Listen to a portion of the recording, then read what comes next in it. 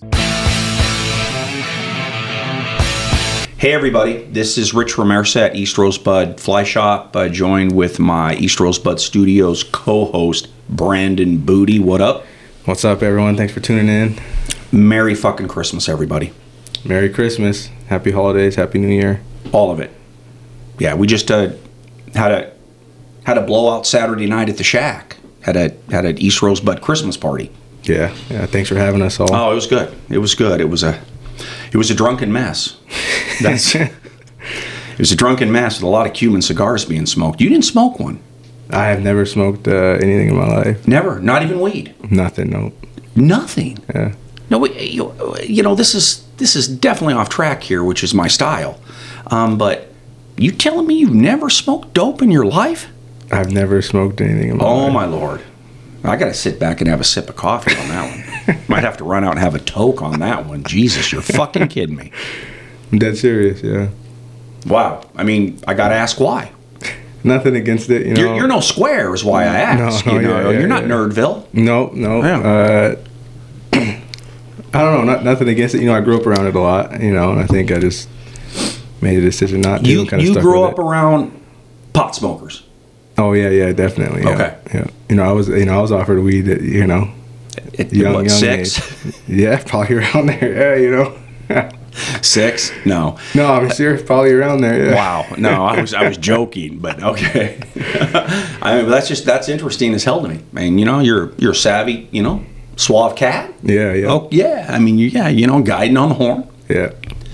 And how old of a man are you? Just turned 30. 30. And you've done it all sober. Yeah, I mean, I drink occasionally now. I used to drink a lot, but I drink occasionally now. But yeah, no smoking. That's fascinating. Well, thank you for sharing that. Why did we start talking about that? I don't know. Okay, cool. All right. Well, listen, we're back. We're back after a short break, and this is part 3 of East Rosebud Cayo, Cruz, Cuba, 2023, and I'm a couple weeks removed from this trip now, but I want to just conclude my fishing week there because I want to make sure everybody out there, and again, this week we're flat. We're holding tight at 9 viewers on our podcast. So please tell your friends. Let's grow this listenership, this viewership. Have you tried to recruit any listeners at all? I have. You know, I shared the first one on my socials. I think I'll share again. And I've had a couple of people come up to me and say they listened, but you know. Yeah, that's 9 of us. Yeah. 9 of them. 9 of them. So anyway, all right. So let me get to this trip. So part 3 of Cuba, I left off with an extremely frustrating day permit fishing where my opportunity is seeing nice trash can size permit in skinny water, and not pulling that off is tough. It's tough on an angler. I had 2 or 3 shots and ended up coming out of the day okay, but going into day three with the same Cuban guide, Leo. Leo is a badass. Leo's a little bit standoffish. It takes a while to get to know him, but once you do, out of that roster of the 5 guides we had that week, you knew he was going to be the one most likely to put you in front of a good one. So I worked my schedule so I could fish with Leo the next day again. And our permit fishing was all in the morning. And on this particular day, really within an hour or 2 of looking for him, I spotted some coming right towards me and saw him before Leo did. Put a good cast out there. The lead permit made a quick dash to the thing. 5, 6, 7 feet over. Slow strip. Boom. Nose down, tail up. Leo's like, he ate it, set it. Slow strip, nothing. And the reason is because Leo over-pulled me. He pushed me a couple times too forward and there was too much slack after my bug hit the water. Get it? Yeah, you didn't feel the bite. I did. Well, I mean, it was too late. And when that was over, he was feeling it. He looked right at me and said, "I cost you that fish." And I'm like, "You didn't cost me shit. You didn't cost me shit." He did try to eat it, and there was definitely too much slack, no doubt. But that's kind of that luck, that difficulty in catching one of those motherfuckers. Yeah. Yeah. And so after that, I really didn't get another shot with him. But what I did get is an afternoon of superb bone fishing.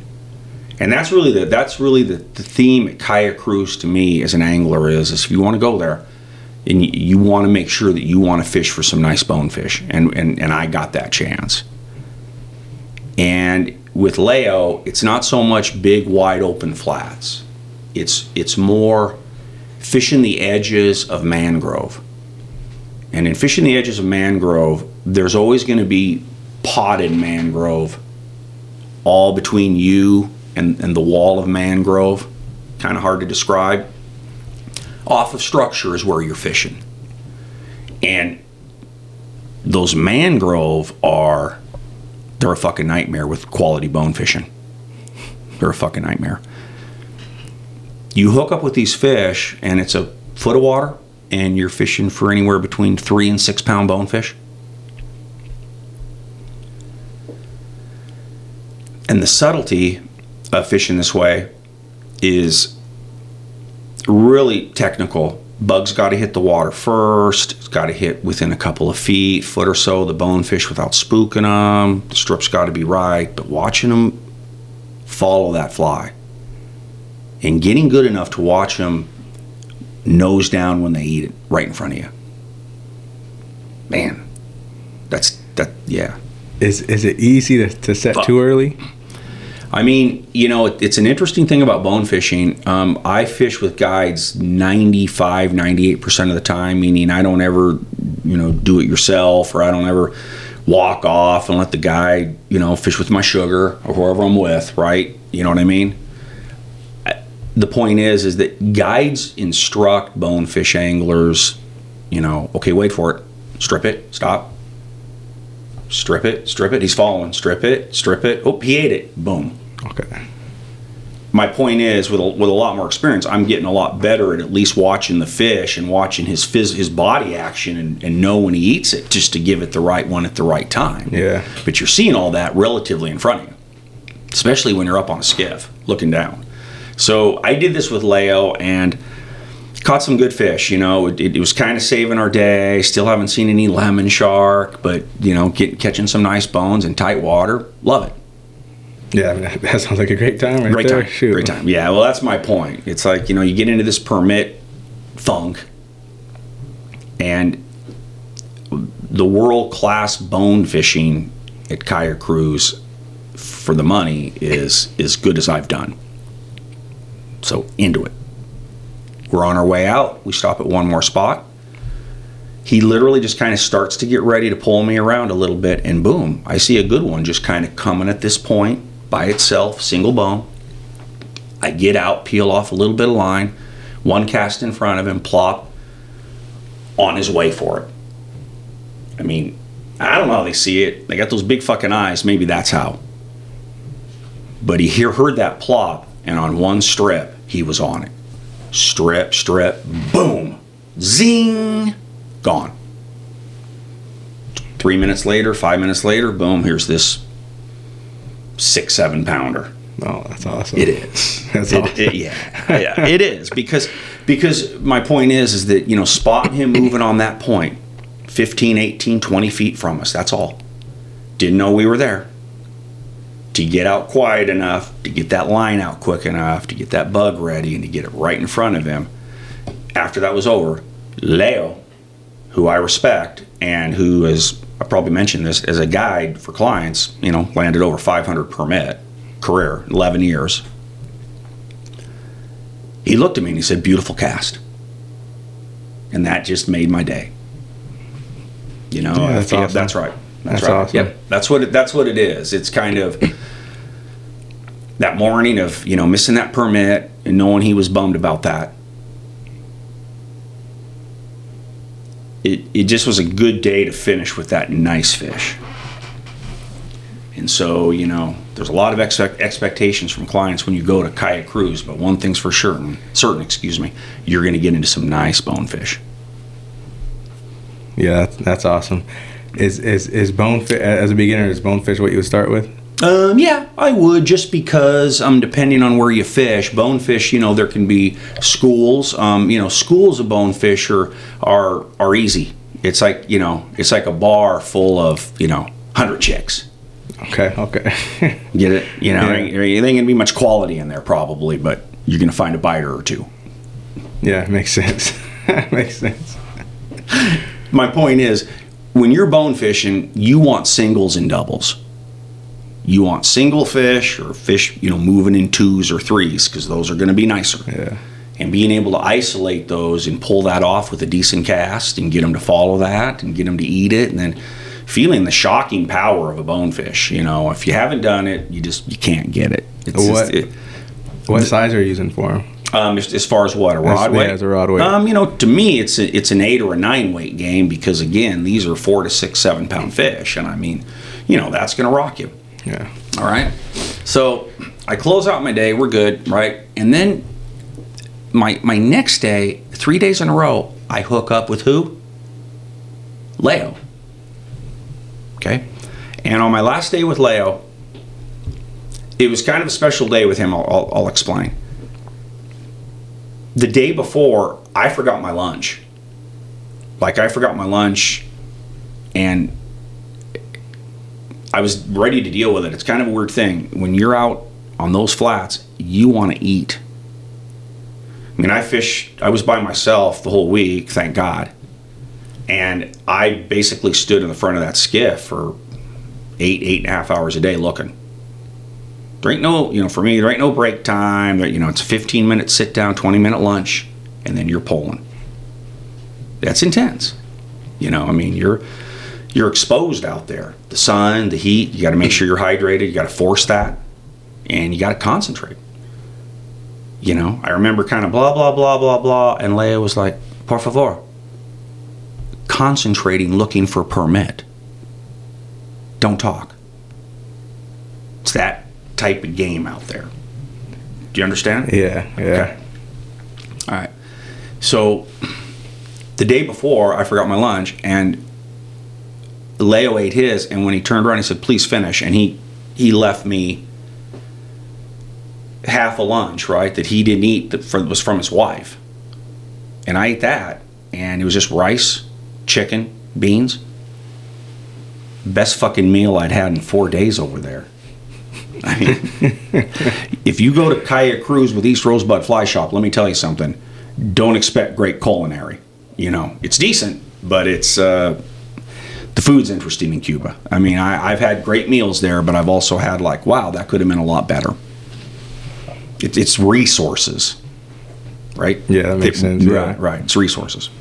So that meant a lot to me for Leo to give me that lunch, because the truth is I needed it, right? So this last day with Leo, we go out and don't see any permit at all really early. Maybe there was a shot or two, but boom, we're done. And then after that, he and I just go and we basically proceed to just bonefish all day. And just had a great morning with him. I blew a lot of shots. Fish were just getting tougher. It was cooling down a little bit. And I finally got a shot at a decent lemon cruising on the edges of mangrove. And that's just so fucking hypnotic to me. Seeing that brownish yellow beast just kind of cruising, just cruising there 25, 30, 40 feet away. Quietly putting that 8-weight rod down, grabbing that 10-weight, peeling that line off, moving that way on you. Plop, pull, follow, pull, stop. It's just fucking it all slows down with those lemon shark following it. I don't know, he didn't eat it, so it was a wasted opportunity. But it's very romantic for me to kind of go back there in my mind and just recount that moment of seeing that dorsal fin out of the water. Big, beautiful 5-footer. Ooh, wanted it. So, didn't happen. But had a great bonefish day with Leo. At the end of the day, we were losing our light. We're looking in these pot-groved mangrove for bonefish. Can't see shit now. And all of a sudden, we're going to play this day out. It's been good. And 15 feet in front of me, boom, tail. Big black tail, yo. Leo's like, you see that? I'm like, I did. Palometa, permit.